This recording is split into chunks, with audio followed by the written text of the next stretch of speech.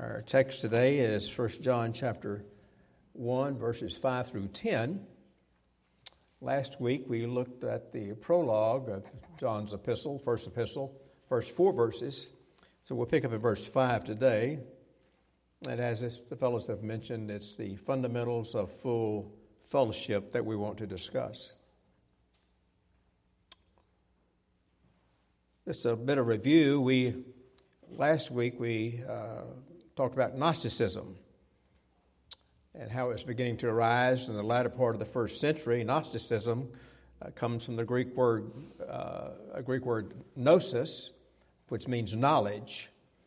And the Gnostics they really began the end of the first century and really began to grow as a group in the second century, and they continued down through this age. And there were a group of people that said that they had attained to a superior esoteric knowledge over and above the apostles and even the scriptures that are written at that particular point in time.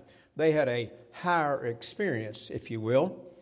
And, of course, that's where they get the word gnosis. They knew more than everyone else, they thought, and they were seeking to infiltrate the church to teach their doctrine, which they knew was the right doctrine, so to speak. In general, Gnosticism, and there are all kinds of variations, and even down to this age, but in general, Gnosticism holds to a strict dualism. You have spiritual and you have material. And the spiritual is always good, and the material or matter is inherently evil, always evil. And thus, in a Gnostic mind, the two are never mixed, could not be mixed. One is good, one is evil. And of course, if you accept the Gnostic doctrine, believed what they believed, which is heresy, of course, then it makes the Christian doctrine of the incarnation reprehensible. That could not be. No way there could be anything such as the incarnation of God, Holy Spirit, into man, totally, inherently evil. Two basic groups, really, of a whole lot of them. The Docetic Gnostics, D-O-C-E-T-I-C. The Docetic Gnostics, that came from a Greek word meaning dokeo. Dokeo means this. It means seems, S-E-E-M-S, seems. So the Docetic Gnostics said that Jesus only seemed to have a physical body, but he did not have a real body. The Cerinthian Gnostics, another group, they were not like that. They differed with the Docetic Gnostics in that they believed that the man, notice the emphasis now, the man, Jesus, had a physical body. But he was born like all other men, the results of conception between his mother and father, Mary and Joseph. But they also believed that on this man, Jesus, who was a good and a moral man, the Holy Spirit descended upon him, or the aeon, as they called it, eon, if you will, on Jesus at his baptism and departed just prior to the crucifixion. Because, now this is in their mind, in reverence to God, God could not die. And thus he was not on this man, this normal man, and he could not say during the crucifixion, so he was just there to anoint the man Jesus doing his earthly sojourn and ministry. A result of all of that is this. They both denied the virgin birth. If you deny the virgin birth, obviously you deny the incarnation. If you deny the incarnation, then you deny the whole eternal purpose of the crucifixion. So it all is a stack of cards, and it falls down there in the light of Scripture. John is dealing with those folks. And there's some others. But we know from what he writes, and particularly in 2 John 1:7 is a verse there, where he says that many deceivers are out there. That's those guys, the Gnostics, who confess not that Jesus Christ is come in the flesh. And that's an antichrist, he says, a deceiver and an antichrist. I'm sure if you've done any talking about your faith anywhere or witnessing around, you've had the same experience as I have had through the years and say, oh, yeah, I'm a Christian. Yes, I believe in God, but I don't believe in Jesus. Now, I want to tell you, that becomes a real problem up front. And it's a wonderful opportunity, by the way, because the word Christian was given first as a condescending title to those of the way in Antioch. Those are the ones that follow that Christ guy, Christian. And so here's a guy that says he's a Christian, believes in God, but he doesn't believe in Christ. Then you can say, well, wait a minute. Christian means follower of Christ. So you're following somebody you don't believe in, and that's your religious expression to a God whom you say you do believe in.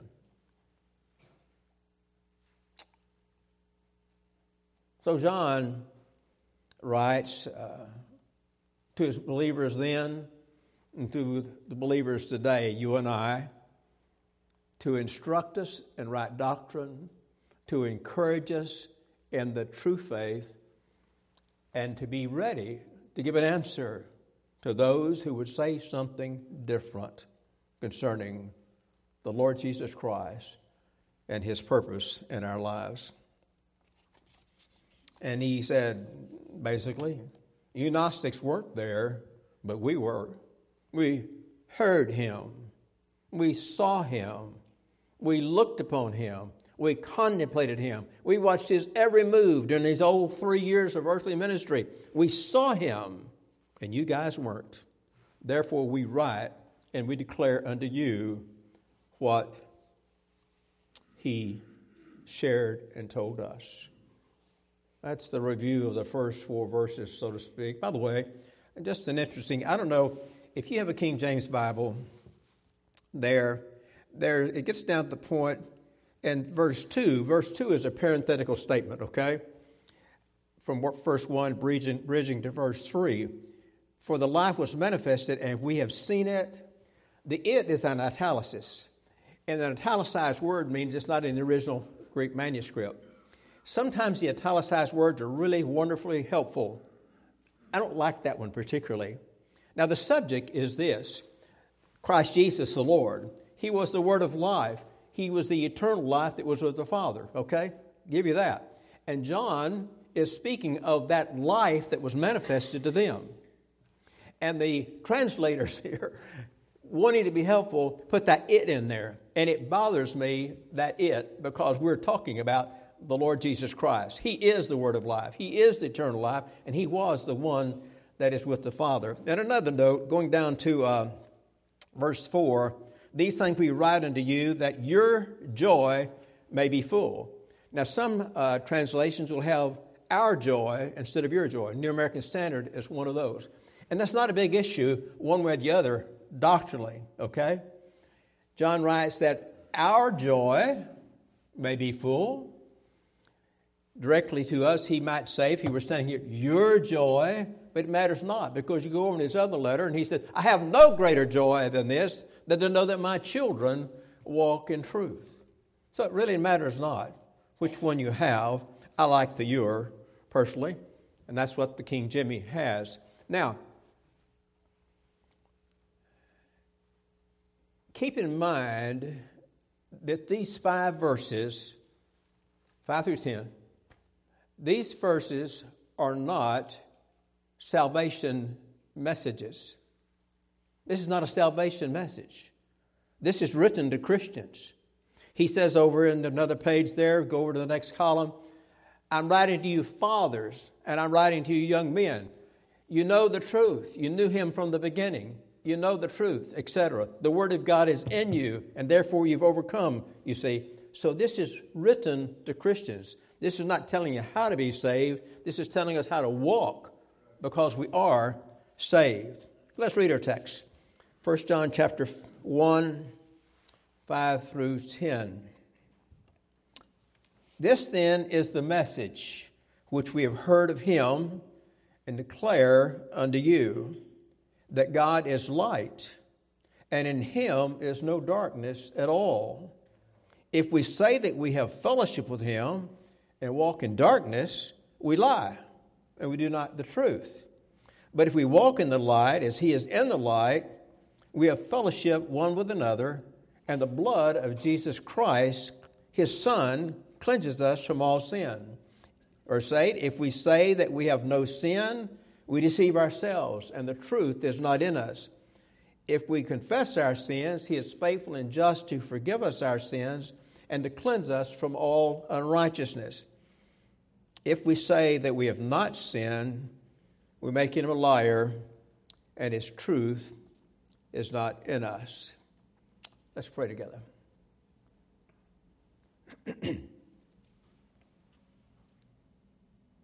Holy Father, we love you, and we love your word. Every syllable of it, Father. Right. And Lord, we're so grateful to you for dozens upon dozens, hundreds of things. But now, Lord, we just want to say, Lord, we're grateful for your word, that you preserved it for our instruction, that we can look through the lens of Scripture and see thee, down through the centuries, how you dealt with Israel, how you're dealing with the church, what's coming in the future. Lord, thank you for this blessed book called the Holy Word of God. We're grateful, Father, for it. Lord, we want to saturate our souls with it. We want it to fill our minds and our hearts, that we might be thoroughly instructed from your holy word and completely understand all, Master, that you have for us to understand, to equip us, thoroughly equip us, to be thoroughly furnished to serve you in our generation. To that end, Lord, we submit to your word and to you in your leadership. Holy Spirit, wear us like garments that we might soak up everything that you have to say. And Lord, hide me, and reveal thyself in the mighty name of Jesus. In his name we pray. Amen. Amen. Well, this then is the message. Let's look at that eternally existing message. The English translation really doesn't bring out the emphasis of the little word is. That is important. And every time when I was studying this week, I was thinking about that. I remember what Clinton said, well, what do you mean by is? Well, what did John mean by is here? What does the Holy Spirit mean by is right here? This is what's important right here. And there's not any gray matter in this. This word is puts the word emphasis on stress. It stresses it. It means like the sense exists. This exists. This message is the one that exists. Okay? Now that's important to think about that. This message exists. It stresses the importance of the message. But it also stresses that this message is not new. And this message is not temporal. It stresses the timeless significance of the message. This specific message exists. It's not arbitrary. Not subject to change. Not subject to modification down through the years at any time. And the key to that is this. The message did not originate on planet Earth. This is the message. And this message is about God. And it didn't originate on planet Earth. And it did not originate with the apostles. This is the message. And John identified the source of the message as far as the earthly sphere is concerned. This message, this truth about God has always existed, always has been. It was revealed. Certainly we can look in Romans, and God revealed himself in Romans, it tells us, in creation. To such an extent, there's not an infidel out there that refers to themselves as an atheist today that is without excuse. No one is without excuse, because the glory of the handiwork of the Father, as He revealed Himself in creation, is sufficient to testify unto Him. But as far as this specific message coming here now, John identifies the source of it. This is that message, that eternally existing, unchanging message that we heard from Him, identifying, of course, the Lord Jesus Christ, declared in person by the Lord. Now, in essence, the apostles had this message revealed to them in three ways, really. One preceded the Lord Jesus Christ. For example, the Old Testament. There's all kinds of references to God is light and so forth. Psalm 36:9, for with thee is the fountain of life. In thy light shall we see light. Psalm 27:1, the Lord is my light and my salvation. Psalm 119:105, thy word is a lamp unto my feet and a light unto my path. So there it is. It's thy light, O Lord, that I see light. It is thy light, O Lord, that becomes my light through the person of the Lord Jesus Christ. What a glorious thing. And then it's a light unto my path. The Word of God, the light of God coming through the lens of Scripture is a light unto my life, a light unto my path, a way of my salvation. And it never changes. The essence is the light, the existing message, the light of God. So they certainly knew it from the Old Testament. And anyone else would if they read it. Secondly, they heard it from the lips of the Lord Jesus Christ. And thirdly, though, they saw it lived out. A little uncomfortable almost saying this, because He knew no sin in His flesh. They saw the Lord Jesus Christ flesh out this message of life every day, all the way throughout His earthly sojourn. In God is no darkness. So there wasn't any in the Lord Jesus Christ either, as they carefully contemplated Him. So there exists this message. And what all is the content of that? Well, there's just one aspect of it here, and that's this. This is the message, verse 5, that God is light, and in Him is no darkness at all. The Greek word order I like real well. Now, look, you can do this too, okay? I'm not a scholar or the son of a scholar. But you can do this. You can get an interlinear, and you can get one for your computer, or you can get one you can hold in your hand. And that has the Greek and the English, okay? And so one's above the other. And so here's your English translation. Here are the Greek words right here. And it doesn't make a difference if you read that or not. You can pick up a few things as you go along. But the word order, you can get the word order that's in the Greek. And sometimes I really like it to read it. This is the word order of that sentence I read in the Greek to you, that verse, that God light is. That God light is. Notice the is. And darkness in Him is not at all. God light is. And darkness in Him is not at all. What you have? You have a double negative in the Greek. It says there is absolutely no darkness in God. He is light. God light is. But you know, light's not one of His characteristics. And you say, wait a minute. What did you just say? I'm going to say it again. Light is not one of His characteristics. It's not one of God's characteristics. He's not a light bearer either. However, He created light. Genesis 1:3 tells us that. But God is uncreated, self-existing light in its totality. You can say, well, that's one of His characteristics. Well, it's not one of His characteristics. His whole characteristic is He's light. light. That means light is God's essence. Internal, invariable essence. And that's this message that exists. God is light. That's God's essence. And there's no imperfection.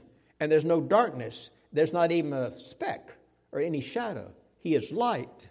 1 Timothy 3:16, Paul, speaking of God, writes, God only hath immortality, dwelling in the light, which no man can approach unto, whom no man has seen, nor can see, to whom be honor and power everlasting. He is light. That's his essence. And it's light of the magnitude and the purity of no man can approach it.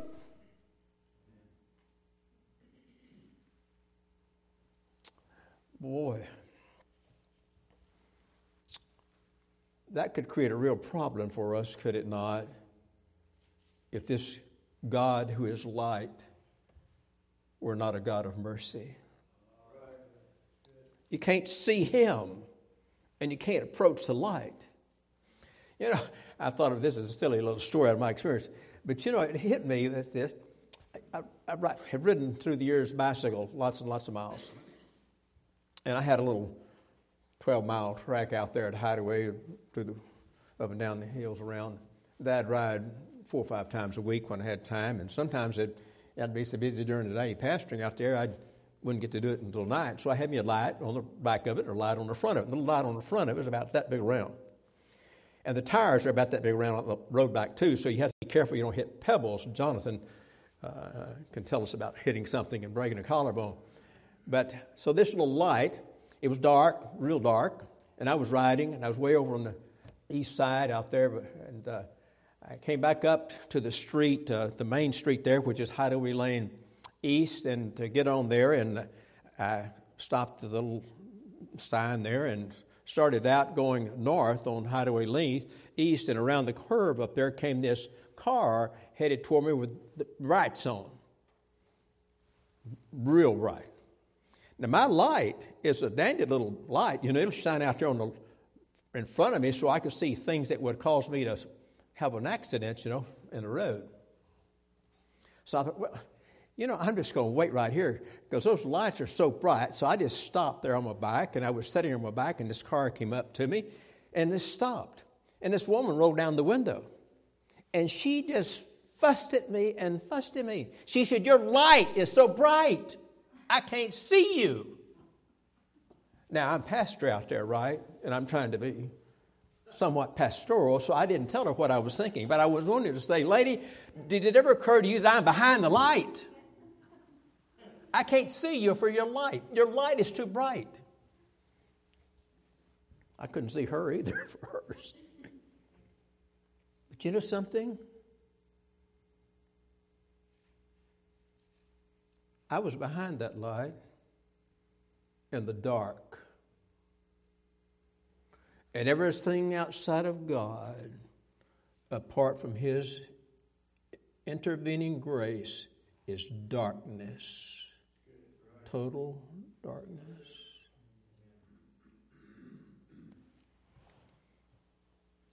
So God revealed himself in creation, certainly, but he didn't stop there. Light is his essence, and light just has that tendency to manifest itself, doesn't it? Using an earthly term. It's God's grace that chose to manifest himself. Well, we know light manifests itself. There's a little light under the edge up here, and it manifests light on the desk. You can take light into darkness. Have you ever tried to do the reverse? Have you ever opened the door to let the dark in? It doesn't work that way, does it? Light dispels darkness. And it revealed perfectly God's essence, that God is light, was revealed perfectly in the person of the Lord Jesus Christ. John 1:18, the Gospel, chapter 1, verse 18. No man hath seen God at any time. The only begotten Son, which is in the bosom of the Father, he hath declared him. Jesus Christ personally revealed the light of God to humankind. John 8:12 said, Jesus said, I am the light of the world. I am the light of the world. He that followeth me shall not walk in darkness, but he shall have the light of life. The Nicene Creed was written in 325 A.D. in Nicaea. So I'd call the Nicene Creed, of course. But it has this neat line. I like the way it says this, referring to the Lord Jesus Christ. It simply says this, God from God, light from light. That's simple, isn't it? And profound.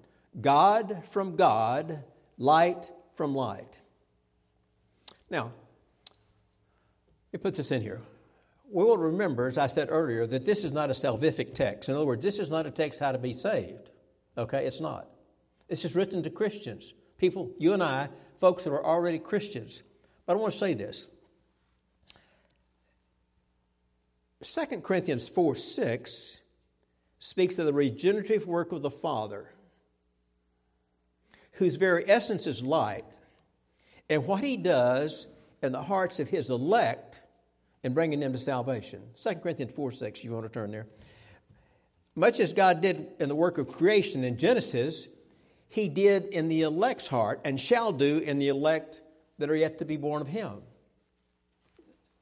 A lot like that.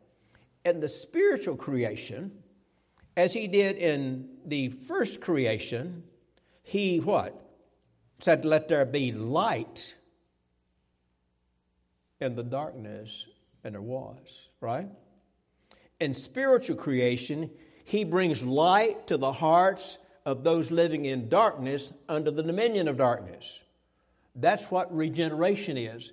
God brings light, that quickening, that enabling to see the need of a Savior and to see the person of the Savior.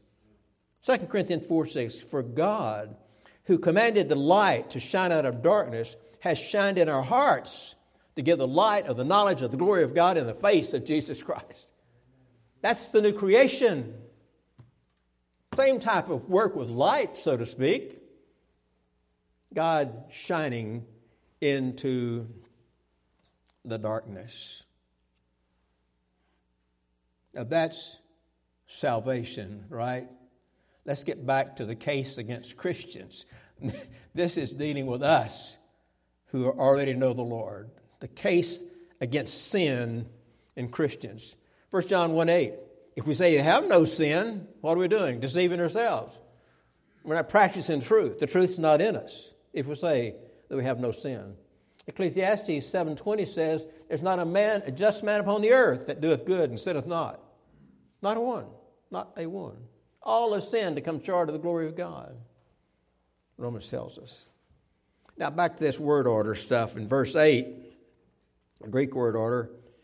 If we should say that sin we have not, ourselves we deceive. If we should say that sin we have not, ourselves we deceive.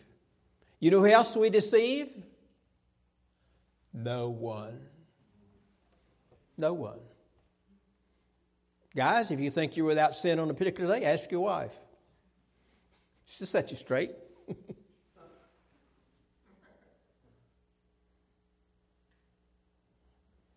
If we say that we have not sinned, that sin have we not. Notice now, in the Greek that I read, and the English that we read, the word sin is in the singular. In the singular. Now, we all know that we can commit one sin. Just one. And we probably all, if you're like me and Roger back there, wish we had just committed just one sin. Just one. Okay? But the issue here, this is not a funny subject, but Roger and I were talking about this earlier.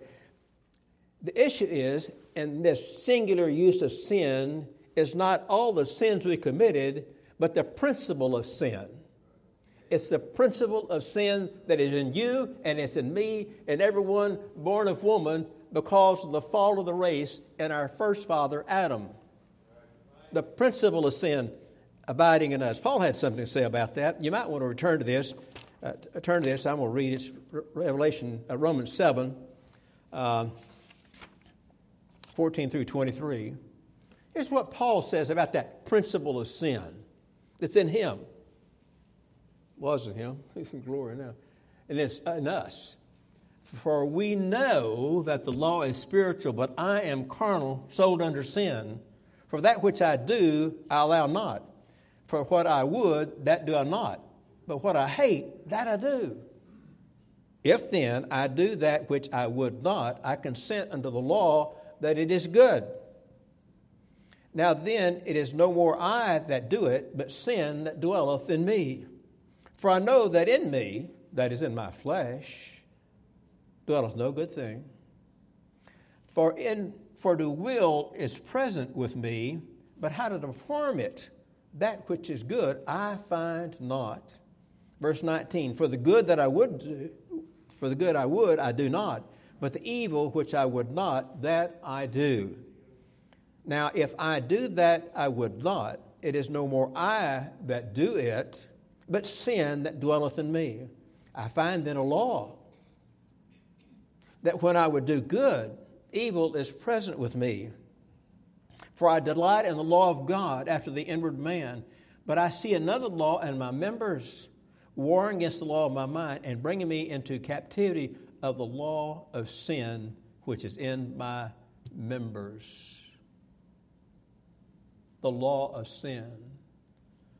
That singular word sin in verse 8 is dealing with that principle of sin that is inherent in all of us because we inherited it from the first father, Adam, in the fall. Now, I want to tell you, the Gnostics reading this right here was that, I told you so. I told you so. There's the spiritual side of Paul, and there's the fleshly side of Paul.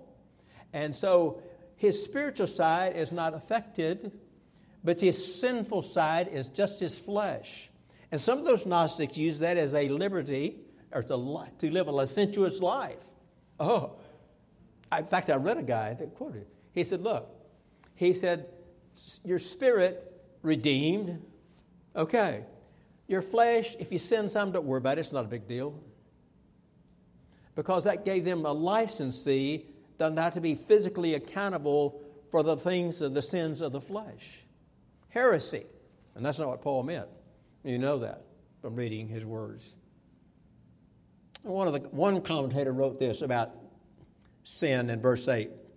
Sin, singular, is personified as a destructive and depraved principle, actively reigning over the lives of unbelievers and persisting in believers. Sin is personified as a destructive and depraved principle persisting in believers, especially as a slave master doling out payment in the currency of death and decay.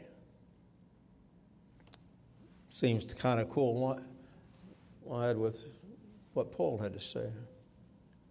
The problem is with this sin principle that we got and we're going to have until we lay aside this robe of flesh. The problem with it is this. It's planted in us, and our flesh is fertile soil. That's it. This principle of sin is planted in the fertile soil of our flesh.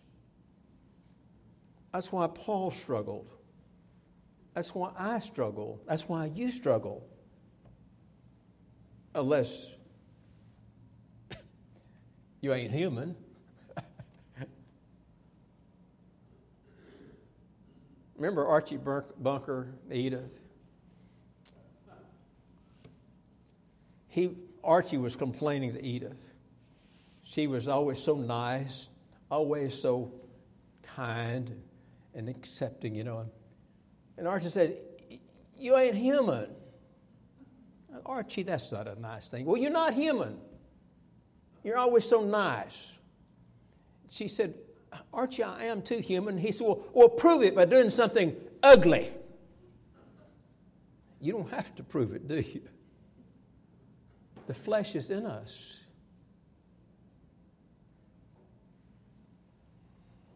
That's why the Word of God tells us the gospel truth that death is the victory. It is. Death is the victory.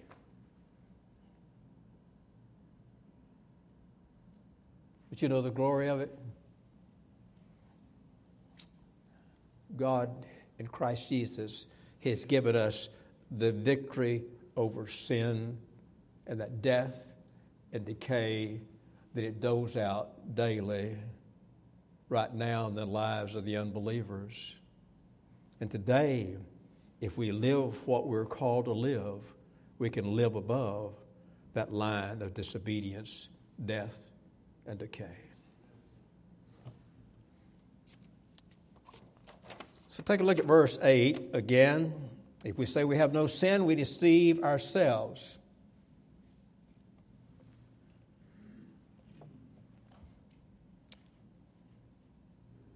And if we ever said we had no sin, we'll be deceiving ourselves. I don't care how much you go spiritually.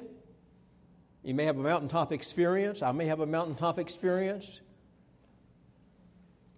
But we can never say we have no sin. And the only time we could ever say we don't have any sin or no sin as a principle, it'd be the day after we died physically and we're home in glory. It's inherent in our robe of flesh. This principle of sin, this law of sin, though, results in the production of sins, plural, right? That's a given. Planted in the fertile soil of our flesh, so here's sins, plural, that we commit. If we confess our sins, verse 9, he says, sin is in the plural form.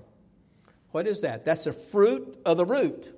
The principle of sin is in us, planted in our fertile soil, and so the root in fertile soil produces fruit, and that's our sins, plural.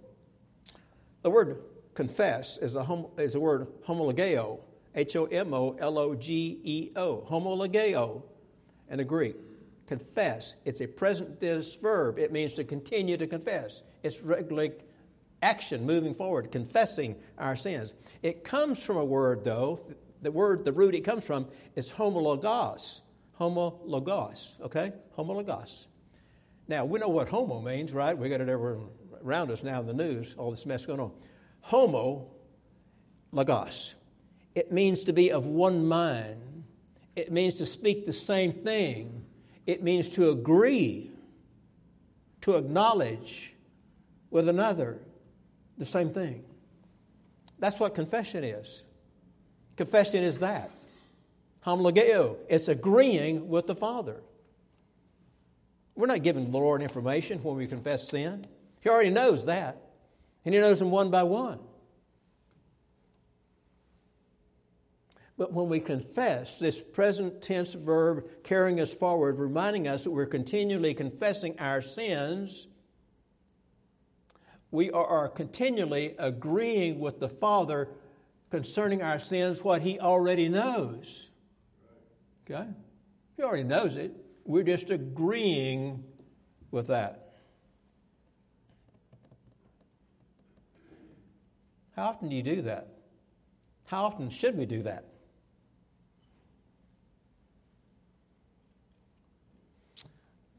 According to the Lord's instructions in the model prayers, daily. Matthew 6, 11 and 12. Give us this day our daily bread and forgive us our debts. It's a daily deal. It's a daily deal. Now, keep in mind, we're not struggling to keep our salvation. Our salvation is paid for in the blood of the Lord Jesus Christ. We are saved and secure. That's positional salvation. Okay? We have it. We're not trying to keep it, but we're trying to walk in a way that we're intended. The fact of our nature makes it impossible to say as we don't have any sin, But the presence of sin nature guarantees that we have sins to confess. And if we have sins to confess, then the Scripture says that we're to be continually confessing those sins.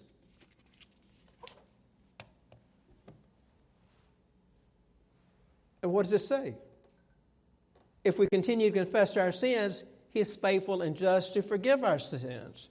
And you know what the faithful and just is referring to? That's the covenant. That's the new covenant. Faithful and just to forgive our sins because the righteousness of Christ has been imputed to us, and we can't be tried again before the judgment bar of God and cast into hell because we're sealed in the day of redemption. So He's faithful and just en route to glory to forgive us of the sins we are confessing. What are we doing when we're confessing? We're just agreeing with Him. Just agreeing with Him. My mama could read me like a book. And she'd say, my nickname was Butch. She said, Butch? I said, yes, ma'am. There was no use talking about it. I knew what it did. She knew what it did. And I knew what was next. Correction. Now, you see a lot of parallelism in the Scripture. It's a fruit, a part of the Semitic way of writing. But look at verse 7 and 9. You see a parallelism there. Verse 7, if we walk in the light, the blood of Jesus Christ, His Son, cleanses us from all sin. Verse 9, if we confess our sins, He's faithful and just to forgive us and to cleanse us from all unrighteousness. Okay? Now, notice the first part of verse 9. If we confess, is that a conditional statement? Yeah, it's a conditional statement. If we confess, it speaks of a possibility, a potential for us to pursue. If we do it, if we don't, nothing happens concerning our daily sins unless we confess our sins. If we confess, remember, confession is agreeing. So we're agreeing with the Father. This morning, tonight, whenever, during the day, Lord, I'm agreeing with you. That was a sin, and I confess it exactly what it is. It's a sin that I committed daily. Now, what is that doing? If we're earnestly confessing our sin, ladies and gentlemen, we're demonstrating a heart of humility before our Father because we know that sin grieves and quenches the Holy Spirit of God, and we don't want that. We will be right with the Lord, and we're demonstrating that our heart is humble before Him as we confess our sin. A humble heart. But you know something?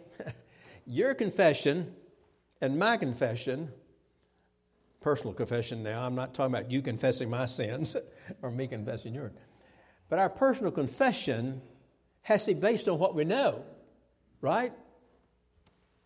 Now, sometimes you've probably prayed this, I have too. Lord, this is what I want to confess, this sin, that sin, the other sin, and whatever. And then all that stuff I didn't realize was sin, Lord, I confess that too. You probably have done that. I have. Because I want to be right with Him. And you want to be right with Him.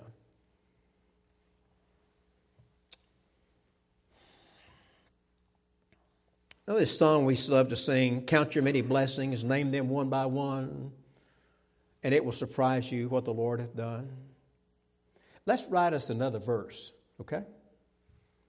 Count our many sins, confess them one by one, and it will surprise us just how many sins we have done.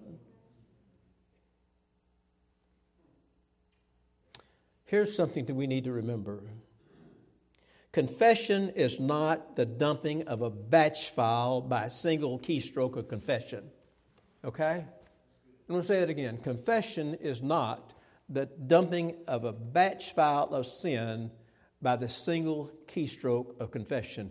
It's not like going to bed tonight and say, Lord, forgive me of all my foul-ups today and my mess. In Jesus' name, amen. You know what that is? As we have individually taken steps in our minds, our thoughts, our words, our actions, our interactions that were sinful against our Holy Father, One by one we did these things, and we're saying, Lord, here it is. Apologize for all that and go, that's disrespectful and irreverent. Lord, I sinned this way, or I sinned that way. Confession of our sins. We confess them as we committed them, one by one. Now, here's the blessing that comes on top of all of this magnificent grace.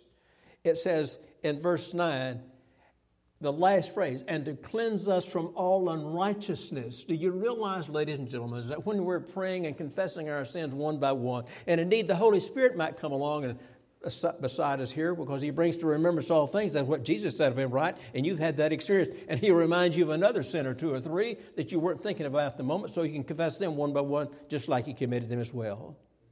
And having done all of that, do you realize there's still this sin principle and a whole host of unrighteousness about us that has no concept really of how bad it is in front of a holy, omniscient God. But the Lord sees the humility in our hearts. He hears us pour out our hearts in confession of these sins and delineate every single one of them, and even naming those the Holy Spirit brought to our minds. And then it says, if we confess our sins, he'll forgive our sins. And what? He'll cleanse us. Cleanse us from all unrighteousness. That's like him saying, this is a secular term, I'll catch their slack. They named everything they could think of. They named everything that every failure that the Holy Spirit brought to their hearts and minds. I'm going to cleanse them from everything else they're not even aware of. I'm going to cleanse them from all unrighteousness. If we confess, he'll cleanse. Not just forgive us of our sins we name, but he'll cleanse us from all unrighteousness. Boy, you talk about a marvelous, amazing, matchless grace. That is grace. That's grace. That this God in Christ Jesus came to redeem you and I from sin, paid the price on Calvary's tree, went through that horrific, tormenting experience for you and I. And then realizing that we're but dust and this sin nature in us still continuing.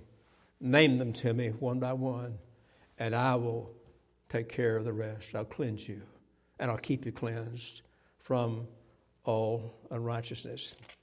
I want to close with a couple of things. One, in verse 7, it says that our fellowship, we'll have fellowship one with the other. Okay? Look at it. We'll have fellowship one with the other.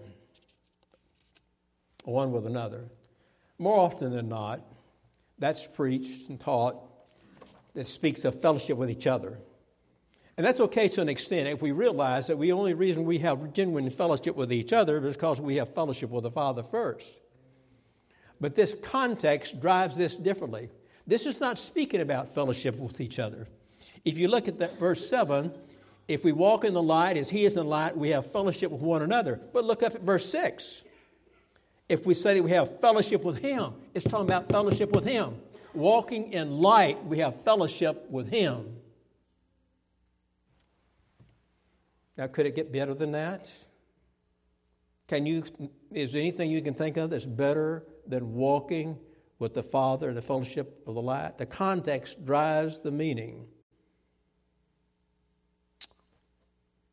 If we confess our sins, all of them, he cleanses us from all unrighteousness. And then we, with everything within us, denying the flesh, we take up our cross and seek to walk in the light. We can have fellowship with him. Waverly, my wife, and when our little babies were coming along, Waverly was a perfectionist, And she'd get those little scooters and she'd bathe them.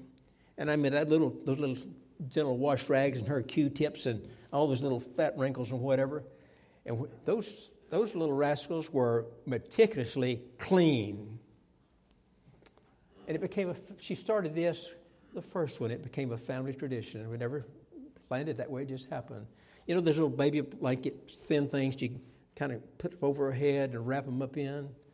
She'd have them all squeaky clean, and she'd bring them in her arms and lay them in my arms.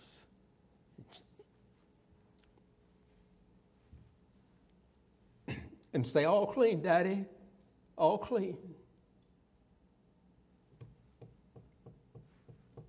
Ladies and gentlemen, that's what daily confession and cleansing does. It presents us to the Father and says, here, Father, all clean, and I'm ready and looking forward to walking another day in the fellowship of light with Thee for Your glory and honor and praise. That's what confession does for us, ladies and gentlemen. In the name of Jesus, it's paid for. In the experience of walking with Him, we can see how He walked. And in our failures to walk in Him, we can confess where we stumbled, and the Lord says, do that, and I'll cleanse you. I'll cleanse you from all your sin. And we can have intimate fellowship together day by day.